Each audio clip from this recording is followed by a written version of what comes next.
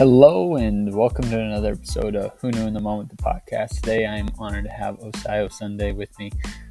I am your host, Phil Friedrich, and today we are going to talk through Osai's pivotal moments of how he went from losing a parent to collegiate football, professional football, to now owning his own company. Thanks so much and tune in.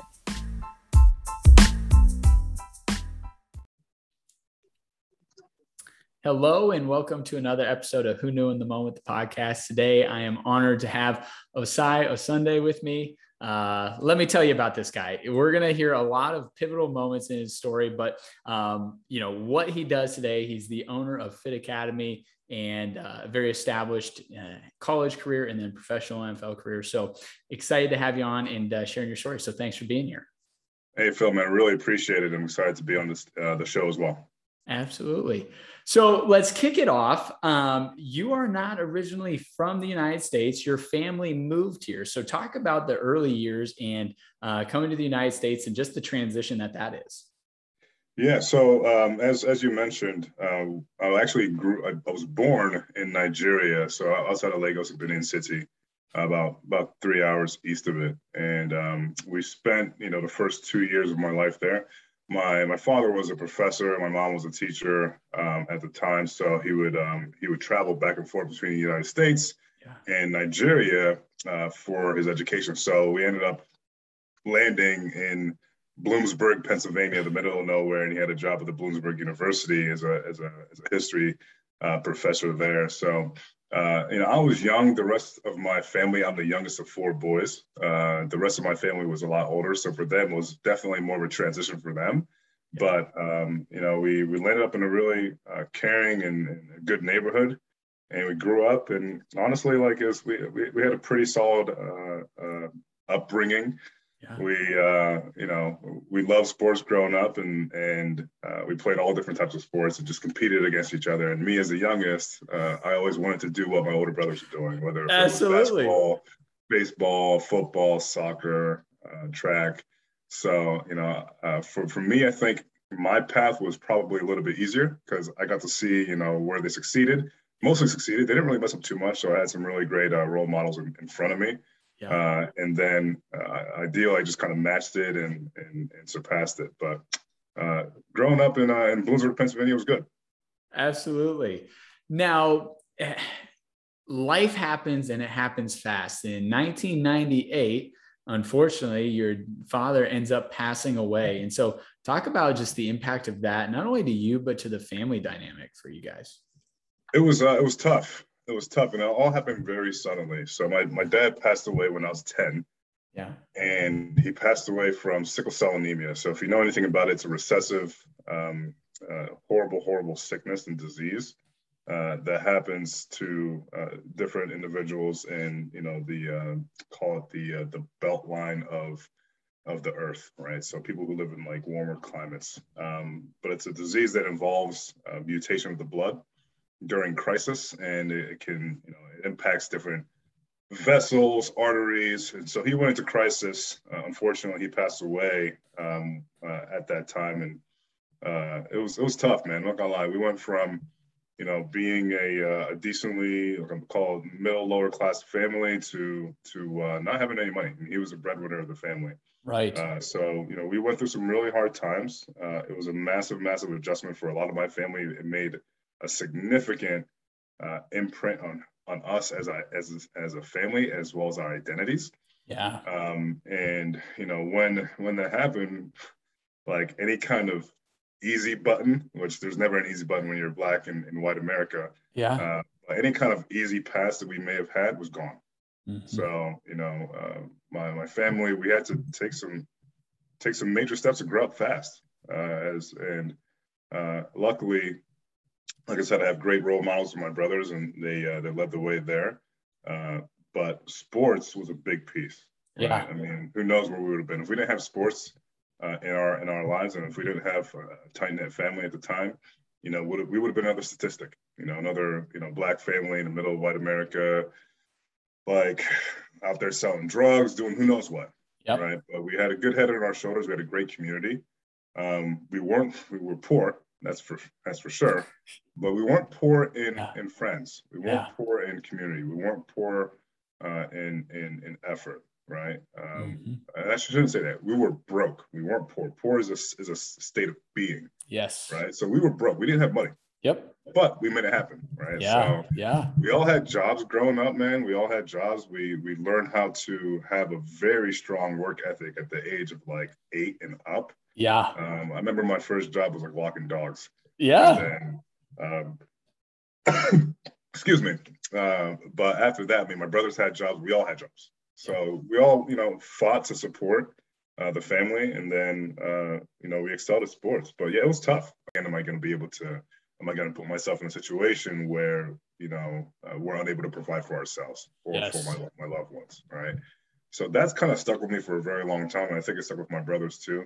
And it's instilled an insane work ethic, and I think that tragedy that happened Yeah. was honestly kind of like you said, like who would have known in the moment, Yeah. probably one of those things that propelled us to be who we are today.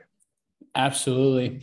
Now, something I'd love for you to just talk about as we start transitioning part of your story is into the athletic world. But how did that, having a job at 8 and creating that work ethic, how did that impact your desire to work at the sport? I think there's oftentimes a high correlation there of having strong work ethic in a job format that then transitions to sports, or vice versa. You learn it from your sport and then it transitions into your working life. Great question. Honestly, I think both of those kind of were working in tandem, Yeah. right?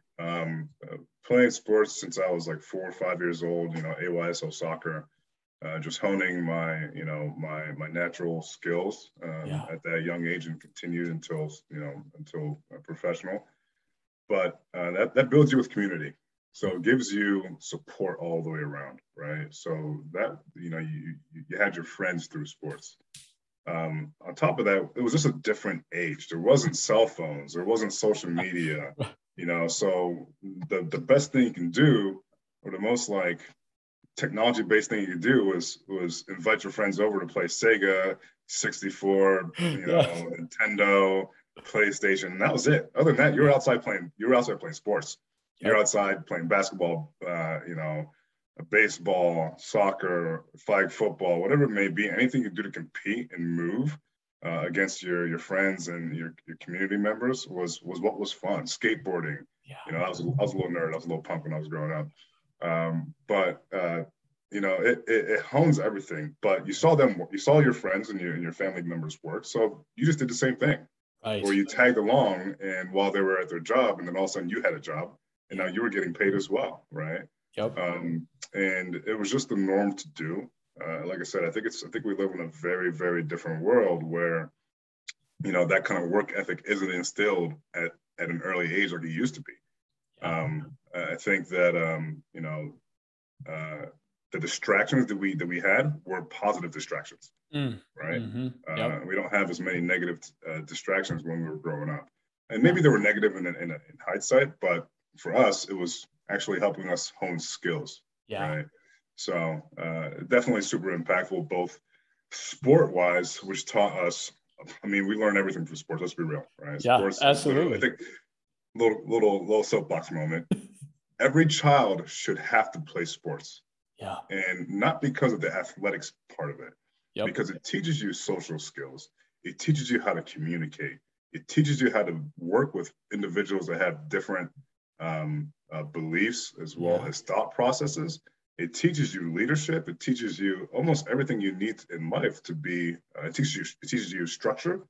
All right. Yep. It teaches you everything you need to have in life to be successful. And then you can really just take all those little pieces of life lessons and apply into whether if it's a part-time job as a kid growing up, and ideally that becomes more successful there. Absolutely. You can be on that soapbox all day. I agree 100% with you. So that's good. So talking about high school athletics, so you're excelling in multiple avenues. You're excelling on the football field, but probably in high school, the sport that you were excelling in most was track and field. So talk a little bit about the ability to excel at two sports, and, what ended up being the deciding factor on where you wanted to, one you wanted to pursue in college? Yeah, man, I love it, man. You definitely did your research. I tried. Everyone knows me for football because that's what I did the longest. But in all reality, I was exceptional, and I'm not sure if there's another word above that at track. Yeah. But I think and I was young. So, for example, I graduated at 16 years old in high school, right? Wow. So 2 years below basically everybody with honors too, which was great.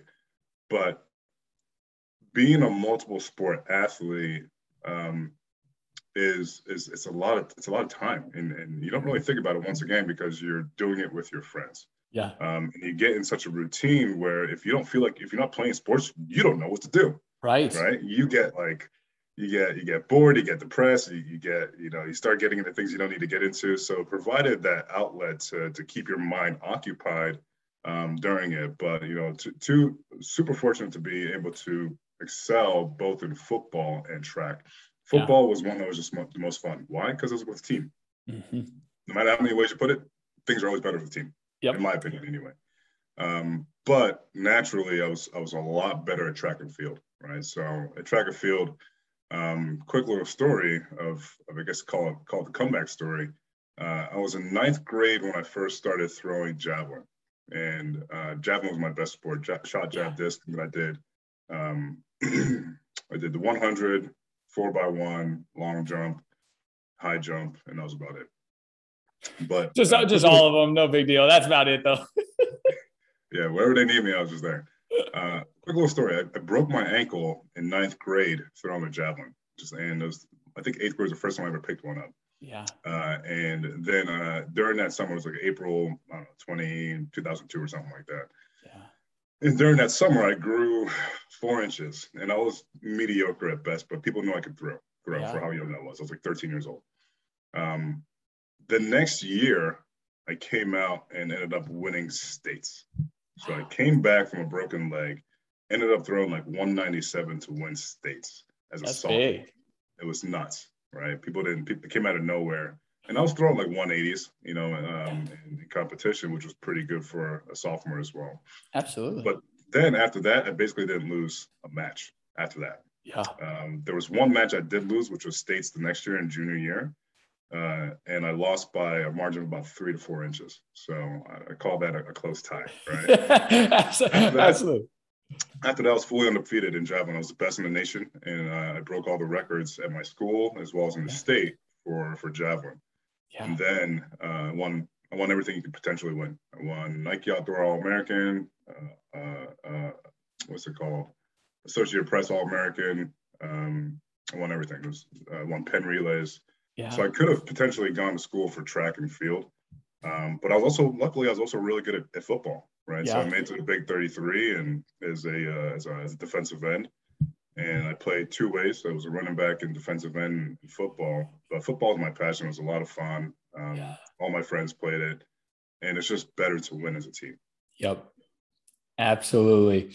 So yeah, once again, you had a ton of success. And so there's multiple offers that you get to sort through, and it comes down to it. And you decide that Villanova is where you want to take your talents for football. So talk a little bit about, what the reason behind Villanova was, and how you end up deciding that would be the school you'd be playing for. Yeah, so I started getting recruited for sports right around junior year, mostly for the first year was mostly for track. So I had offers from a bunch of different schools across the United States for track, but track at the time wasn't really doing 1 or 2 event offers, right? So it was like partial offers. I always knew I wanted to play football, but I also was hoping I could do both because I naturally knew I was better at track, right? Yeah. And I can go literally my freshman year and probably win some sort of competition immediately. Right. And I was throwing like junior nationals for Olympics.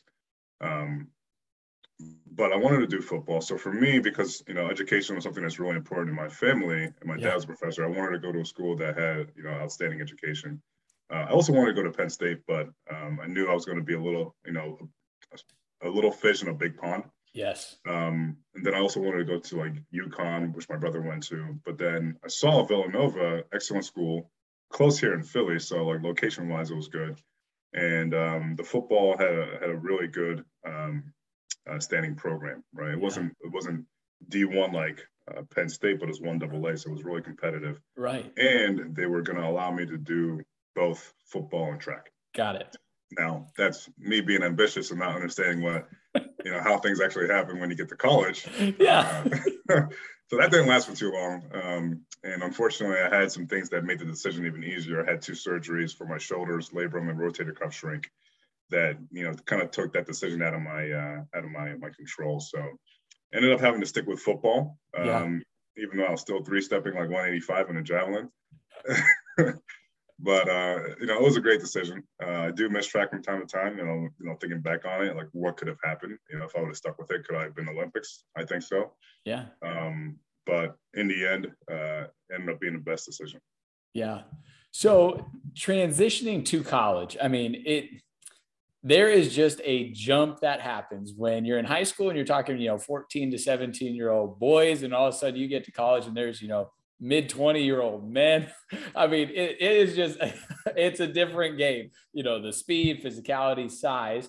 Talk a little bit about the transition for you from high school, 16, 17 years old, you versus potentially 22, 23-year-old seniors that you're playing against. Yeah, I think it was always a shock in all reality. Now, I turned 17 right before the season, and I was doing pretty good in camp, but then I had my shoulder issue. So do I think I would have played my freshman year? Probably not. I would probably end up redshirting anyway, just because I was so young. Yeah. But I was doing really well in competition during camp. But decided to make the decision to get the shoulders fixed. I mean, they're grown ass men, right? Like, let's be real. Like between 17 to 22, there's a lot of changes that happen physically. People were a lot bigger. Yeah. And I was big dude too. I wasn't like small. I think I came in around like 215, and then gained 15 pounds over 15 to 20 pounds over time. But yeah, it's a transition. And the biggest thing that was actually really hard for me was not starting, not playing a sport for a year. I never had that before. Right. And going through 2 surgeries within 4 weeks apart during your freshman year was really tough. So I actually went through a really tough time where I almost considered actually, quitting and transitioning out to a different college because I was depressed. I was on painkillers and drugs the entire time, and my grades were plummeting because I was in a pre-med track for schooling. So my schooling schedule was ridiculous. And I think that freshman year or freshman semester or first semester, I think I had like a 174. Right, I was damn near failing out. It was awful. It was awful. Yeah. It was just a big shock, not just physically. I think it was more of a shock everywhere else but the field, because the field is where I felt comfortable. You know what I mean? Mm-hmm. New people, new location, new structures and expectations, and I had no power to control any of it. Right, but you don't just sit there and cry. You say, hey, I got to make a decision, right? Yep. So I made a decision, doubled down, and then, just put in the work. In the end, you got to put in work every single time, whether if I was, 13 recovering from a broken ankle or, 17 recovering from 2 shoulder reconstructions. Yeah. So you double down, you believe in yourself, you follow the process, and you put in the work, and, 4 years later, we won a championship. Yes. Well, so one thing I want to, just kind of highlight and ask about there, because so many people do, and I think transferring is kind of a metaphor for a lot of things, right? Hey, work's not going well. I got passed up for this promotion. So instead of sticking it out, I'm just going to go to a different company. My relationship's not going the way it is. So I'm going to break up and I'm just going to go find a new relationship. Now, don't get me wrong. Sometimes those are the answers to the issues, right? I'm not saying every, job, every relationship is the right one. Sometimes that is what you need to do. But sometimes it's taking an introspective look and saying, all right, what about me am I controlling? And what more could I do to make the situation better, right? And so for you, as you're thinking about that being 17, 18 years old, was there any, great advice that you got from a coach, a teammate, a brother, or, just as you look back on it, what was the thought process there on staying opposed to maybe thinking, hey, grass is greener elsewhere? There was one moment that actually was pretty pivotal to me. And I actually still remember this to this day. It has nothing to do with my brothers, has nothing to do with education. Yeah. And when I got to college, I was a defensive lineman. I was a defensive end because I had some speed. I had some hands. I could make some sacks. Yeah. So after my surgery, this is like spring ball going into the next, sophomore year, right? We were in a defensive meeting, and it was Coach Reardon, and he was having a bad day. Let's put it that way. So we're all getting chewed out, every one of us. And one of the things that he said to me was, he was just like calling people out. And he was like, you, Osai Osunde, you have the most potential, the most potential, but you're in the wrong position. But you have to realize it. You have to make a change, but you got to decide now. Right. But one of the things that stuck out was the potential. Yeah. And I was like, and I think that's also a big reason why I am like the way I think is I get gung ho about potential. Yeah. Gung ho about opportunity. Right. And then, like, even though there's going to be a huge negative, I'm like, but what if? Yeah. Right. What if we do this?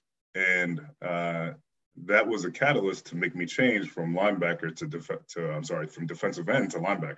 Yeah. And then my career went from there. Right. Yep. So that was the pivotal moment. And then, of course, transitioning out of that pre-med mess. Yeah. Yeah. And going to psychology, which I absolutely still love. I'm a big fan of the mind and how it works and how people operate. But sometimes you need that one message that just clicks and sits with you somewhere deep, right? Somewhere deep where you say, damn, potential or never again, right? Mm-hmm. And then, you just, you work, you put the work in, and hopefully you're able to realize whatever type of potential you want to realize. So 2 things I want to highlight from that really stick out to me as you're saying it is, one, I think oftentimes, when things aren't going your way, you can get so caught up in you that you could have completely missed what he said, right? You're just so caught up in, no, man, I'm the DN. Like that's my role. Like, I'm not moving a linebacker. This is the position I've always played. Like, why would you do that to me now? And you can almost miss that. What you heard was, oh, well, you got potential to be actually better at this other spot. So I think sometimes it's getting out of your own way. But the second thing, and I'd like you to chime in on this, is that when someone sees something in you, whether you see it or not, sometimes it happens before you see it, right? Like that, hey, you got the most talent out here. You got the most potential out here. But now you got to go do something with it. So talk about the power of someone seeing something in you, in the confidence that can help bring. Well, it could do one of two things. It can either scare you away from it. Yeah, right? Absolutely. That's what happens 90% of the time. Yeah. Right. The people who actually step up and do something about it, are the ones that have the steel and I guess trust in themselves, their own individual confidence that they can move forward and ideally, succeed in anything they want to do. Yeah. And I think the person who says that needs to tell it to the person at the right time. Yes. Yeah. Right. So if you were to tell me that in high school, like, no, I'm a running back and I'm a defensive end. Like I'm a beast at this. Like, yeah. Nah. Right. But if you've told me, he told me at a time where I was broken, and all I wanted to do was get back on the field. Yeah. That was it. Right. Because we had 2 All-American defensive ends, and maybe I wouldn't have been playing as much. Right. And I still got playing time as a sophomore, doing a little bit of both defensive end as well as linebacker. But I think the timing is super important. And I think the individual needs to be at a place mentally and emotionally where they're courageous enough to say, hey, maybe he's right. And it takes courage to look into to say, hey, maybe there's a different option. Yep. Right. It takes courage to say, I'm not right. Ego will say, I'm right. This is the way we're moving forward. But if you have courage to say, hey, maybe I do need some help. What if this is a better way? Yeah. Dip your foot into it. And if the water's warm, keep on pedaling. You feel me? I love it. So I think that is the biggest thing. But like I said, 90% of the time, it's going to scare people away. So you got to be ready. You got to hear it at the right time. Yeah. That's good. So one thing that was interesting to me that doesn't have a ton to do with the actual sport of football, but it had to do with every single football game was you wrote on your tape three letters. Talk about what that meant to you and what that would continue to just remind you of with the FAM. Fam. Yep. Yeah. Yeah. It's always about the family. Yeah. No matter what, you know what I mean? I used to write it was on my calling card for the plays. And I think I also wrote it on my tape on my ankles, in the end, like, because of, who we are and what we are, the family is always the people that got me there. And it's not just, it was not just, my direct family. Most of the time, 80% of it is that, but also, my closest friends growing up who are still my closest friends now, right? Those are the ones who encouraged me to play all these different sports because they were playing it, and they always came to my games. So it's all about the fam, and they gave me a lot of motivation, encouragement. They picked me up when I was down. They beat me down when I was two up. It set me right. And in the end, it gave me purpose to try to keep pushing when sometimes you don't want to push or weren't hurt. When you didn't think you go any further, and when you just didn't want to wake up and do it. Yeah, absolutely. Now, you hinted at earlier already, 2009 senior year, you guys win the national championship. And additionally, that year, you got a pretty cool individual accolade, and that was the male athlete of the year. So just talk about that season and the confidence that gave you and just the opportunity to win as a team. Yeah, 2009 was a dope year. 2009 going to 10, but an outstanding team.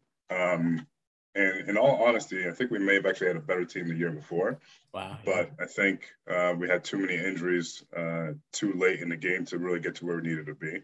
Mm-hmm. And from, taking, I was a captain of the football team, but from taking a leadership position, and we had a moment, actually. We had a moment where it was our captains, and it was early in the season, or may have even been preseason, where the captains, without the coaches, sat everybody down. We were like, yo, we have a team. We have a huge opportunity. There's that word again, opportunity, and potential to do something great here. It was me, Phil Matus, and what's my boy's name? Was it Mike? No, what's his name? I forget the other guy's name right now, but it'll come back to me. But it was me and Phil Matus. We set the team down, and we said, this is what we need to do. We need to double down. Yeah. Right? Because we were this close the year before. We had a lot of returning seniors who had a ton of experience. And I think that leadership really drove us to just dominating through the entire year. And our defense was powerful. Yeah. Like, I think throughout the entire year, our defense averaged like close to, I think we had, 79 yards rushing per game for the offenses. Oh my gosh. Yeah, so we held teams underneath like 100 yards rushing per game. It was sick. And our offense was powerful too. I mean, we had weapons on, the outside, the inside, and the quarterback, was a kind of a Tim Tebow type quarterback. But everything was clicking, man. We had one time that we played New Hampshire, and no one showed up. Mm-hmm. No one showed up for the game. Yep. We got beat by like 7 or something like that up in New Hampshire, and it left a really miserable taste in the mouth for the rest of the year. Yeah. And the next time we saw them, we blew them out by 50 points. Isn't that crazy how that can happen? It was amazing. It was a beautiful snowstorm home at Villanova. Yeah. But we had a team of athletes. We had a team of individuals who believed in each other and wanted to see each other win and wanted to do it together. And I think, one of the things one of the launches we had was Tap the Rock. And I'm not sure if you see this thing here. Yeah. It says, what does it say? It says, pound the stone until it's broken. It's very similar to the Tap the Rock mantra. It's really like, hey, like, listen, like, you're going to have this. It was actually about a story about the parable about the stone cutter who was cutting, and I think like into a piece of marble, and he's there tapping on this rock, tapping, nothing's happening, 1,000 taps, 2,000 taps. People were saying that he's a naysayer, he's a horrible artist, et cetera, et cetera. And then on like the 5,000th tap, the rock finally broke. Yeah, and he was able to create a masterpiece from then on, right? So it's really about perseverance. Continue to go through when it's hard, right? And then when it breaks, magic can happen. So that was our motto for the year, and it still is a motto over at Villanova. But I think that motto really helped us get to the championship game. Yeah. And the championship game was down in Chattanooga, Tennessee against Montana. These guys were basically an offensive line. They had the offensive line of the NFL. Yeah. 6'5" all the way across. And we were like, dang, these guys are big. All right. Yeah. Yeah. Right. Stat for stat, we shouldn't have won, right? Because they had just straight up NFL caliber, and a bunch of people actually ended up going to the NFL. Yeah. And I had a torn hamstring or torn quad into hip flexor, had an 8-inch tear. I played as much as I could before I couldn't walk anymore. But it wasn't just me. Our defensive end had a broken hand. Our running back had a hamstring issue. D-end messed up shoulder. Like, it was injuries all over the board. But, through just persevering and just a lot of guts, we were able to win it basically in the last 30 seconds of the game. It was a magical moment, man. It was special. Absolutely. So this, parlays into a pro day and getting the opportunity to, have a chance to go to the NFL. So talk about, getting that phone call and getting an opportunity to, work out with the Packers. It was, I'm blessed, man. I'm super, super fortunate to have that opportunity. I know, I was recovering from that injury, so I wasn't at the peak of where I used to be. I used to be able to run a 4.5 40, 40. And then I think I ended up running a 4.72. I wasn't even supposed to be running or healed at the time. So it is what it is. Yeah. But, I came there at my best of my ability, my best of skill set. And for the pro day, put up some decent numbers, nothing too crazy. And then still had an opportunity to, get called by the Packers after the draft and give it a shot. So went to camp. I thought I played the best football I've ever played. Yep. But it's not college anymore. It's a business. And things were going really well. Had a ton of positive feedback. Everyone's like, "Yo, you're gonna make it. You're gonna be on the team. You're gonna be playing." And unfortunately, they already had. This is when they had AJ Hawk, Brady Papinga, Clay Matthews. They had all Pro Bowl linebackers. Yep. And I think they picked up 2 linebackers in the draft as well. So it was going to be a tough team to make. But it was one of the best experiences I've ever had. And then from there, I parlayed that into leading Team USA. Yes. Into, a world championship. And I was a captain of that as well. So that was honestly one of the highlights of my life. Absolutely. Now, something that I always think is interesting, anyone that's played sports at a serious level or has made it a large part of their life, oftentimes as that comes to the playing consistently comes to an end, there's a piece of you that you almost have to reinvent, right? Because for so long it's, I'm a football player, I'm a basketball player, I'm a this, and all of a sudden it's not that you're not that anymore, but there's, it's not on Saturdays, that's what you're doing. So talk just about that for you, whether it's the mental side of things or just how you kind of work through that, if you did at all. Maybe you were more developed than most. No, it happens to all athletes. Yeah. Because like you said, it's an identity crisis. And it's a hole in your life. It's a massive hole you got to try to figure out how to fill. Right? I call it the void. Yeah. So this happened to me probably from the age 23 until probably 24, 5, right? Mm-hmm. I'd say 24. And you just don't know where you are. You don't know, something that's been in your life, sports, for X amount of time, just no longer there. Now you got to fill it with something. Yeah. So luckily I was fortunate enough where, I had a master's degree from Villanova and, I had something to at least fall back on, right? Education-wise and job-wise. So that filled up the main portion of the day, but then you still just kind of left without a purpose. Yeah. Right. So I started to fill it up with things that I knew made me feel good: fitness, working out, trying to stay active, joining different little intramural sports groups here in Philadelphia. And then I realized that was not for me because, number one, all those people don't know how to play the sport. And yes. when you play with people that don't know how to play the sport, you end up getting hurt. Not That's them. right. That's right. So I gave that up real quick. I hung my cleats fully after that. I was like, nope, I'm done there. I had too many shoulder issues and back issues. I'm like, this isn't worth it. First off, you're not paying me. Yep. No one's, I'm not winning a championship. It's not worth it. My insurance don't cover this stuff. That's right. So I started working out, and soon enough, people saw what I was doing in the gym, and I was living in like Manayunk at the time, and they're like, "Yo, this dude's like, it's kind of diesel," and like Yeah. people. It's funny. So let me pull back real quick. People don't realize that there's been 15 years of work that's been put in making my body. Right. Right? Right. Like 15 years. If you're willing to dedicate 15 years of your life to look a certain way, then you could have the same body too. Yep. Right? Or you can dunk a basketball too, or you could play, Yeah. at a X amount. People don't realize the amount of work that's actually been put into it. So when they see me at the gym, they're like, man, this guy's out here killing it. It's standing there. I want to have a body like you. I'm like, hey, cool. Bet, let's work out. Yeah. And that's how it started, right? Yeah. People just wanted to work out with me. I said, cool, I got some extra time. Here's what I'm doing, do it with me. And then they started getting some like insane results, like 20, 30 pounds lost, crazy weights in their numbers. And then it started to click to me. I was like, you know what, like, I should probably start getting paid for this. Yeah. Right. But that's how I kind of filled it. And I also filled it with modeling too. So Yep.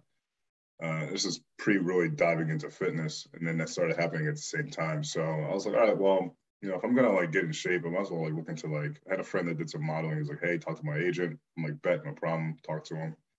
And then it just took off. So now I had a reason, I had a purpose to stay in shape, not just to go work my 9 to 5 in an office desk, which was cool. It gave me some purpose there, but it wasn't really that fulfilling.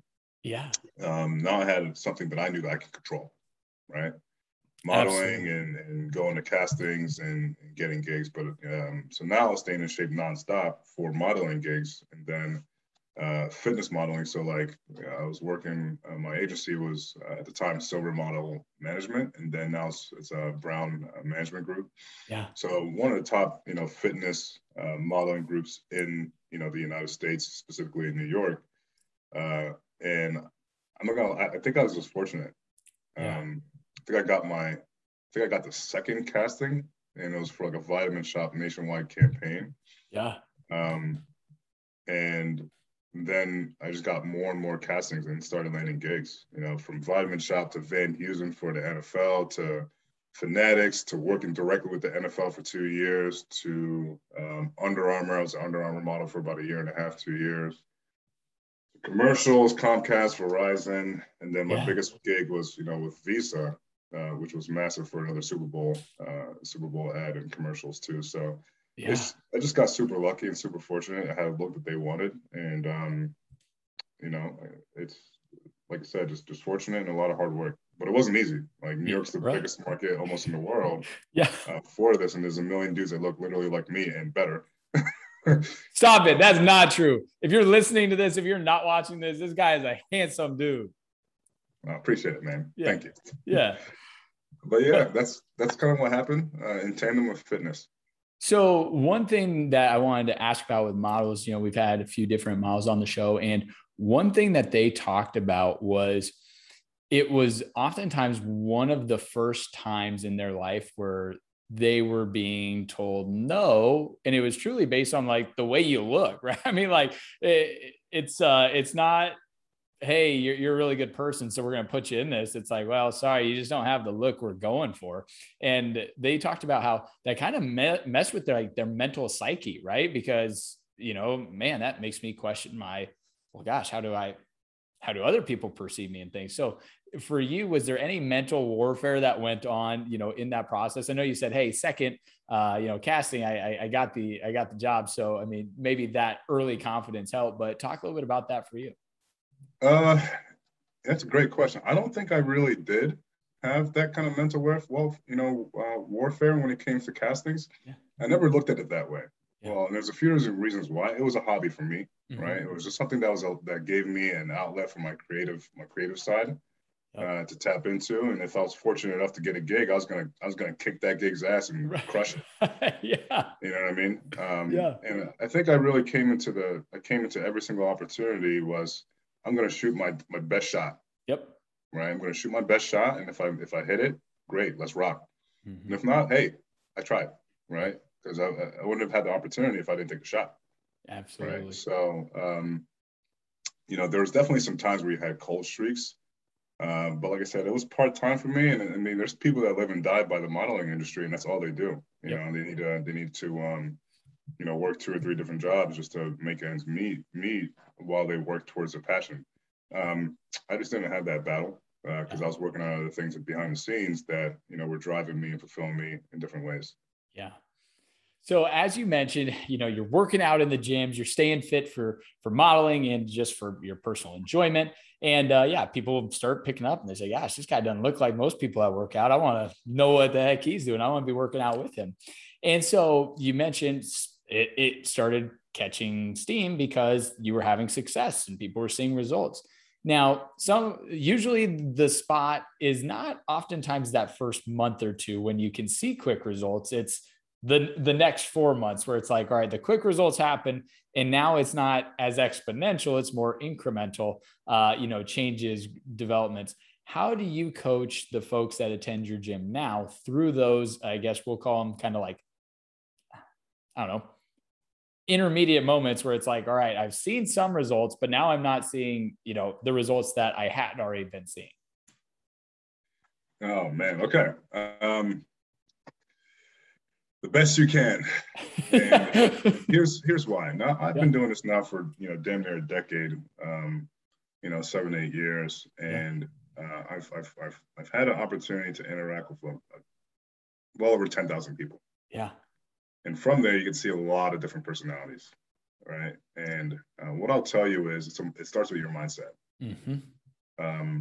The people who are gifted and really look good fall off just as fast as the people who are 100 pounds overweight and need to actually make a change.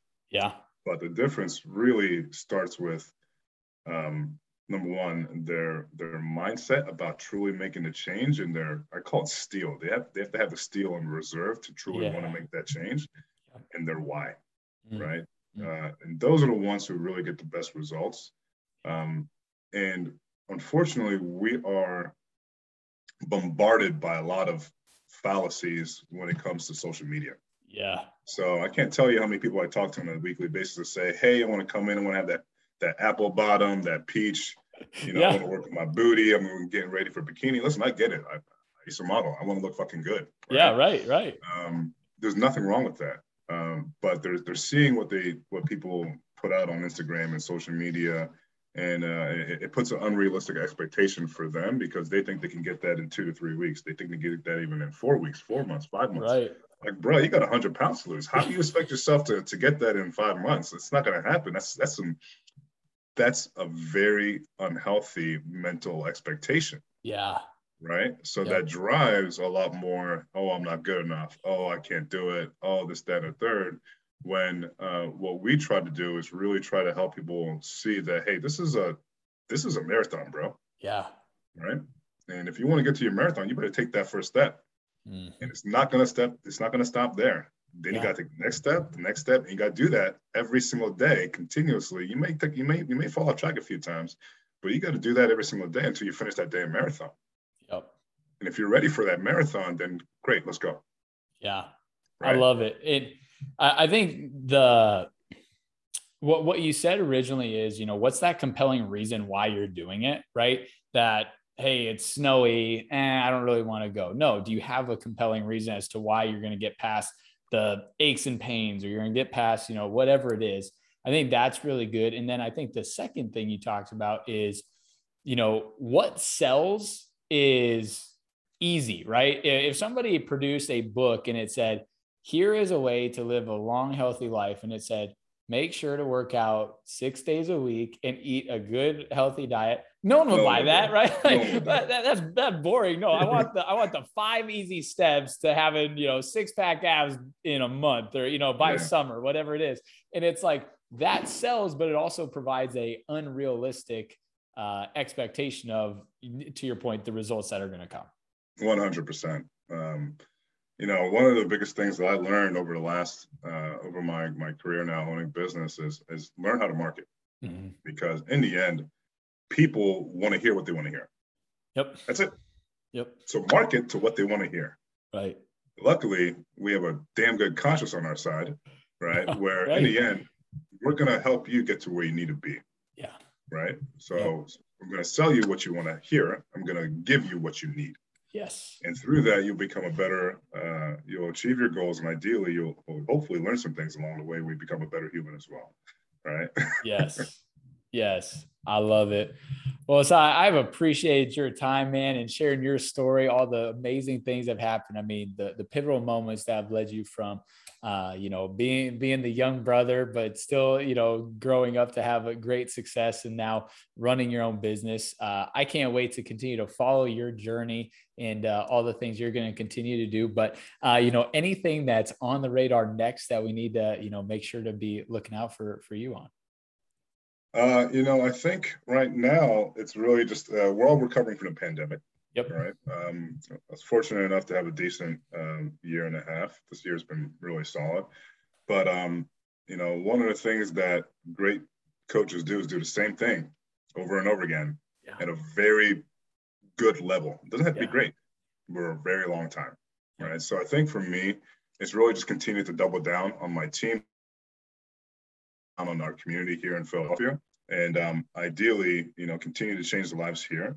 But I had some other ideas that I want to, a couple little passion projects. I'm always working on something, me. I'm always working on something in the background, and hopefully I'll be able to get those off the ground and see some fruit from that, and be able to have some fun along the way. But apart from that, we're just gonna keep changing lives and making an impact here in our community. Man, well, I can't wait to follow it. I appreciate you, brother, and we'll look forward to following up soon. Cool, man. Phil, I appreciate your time, man. Thank you so much.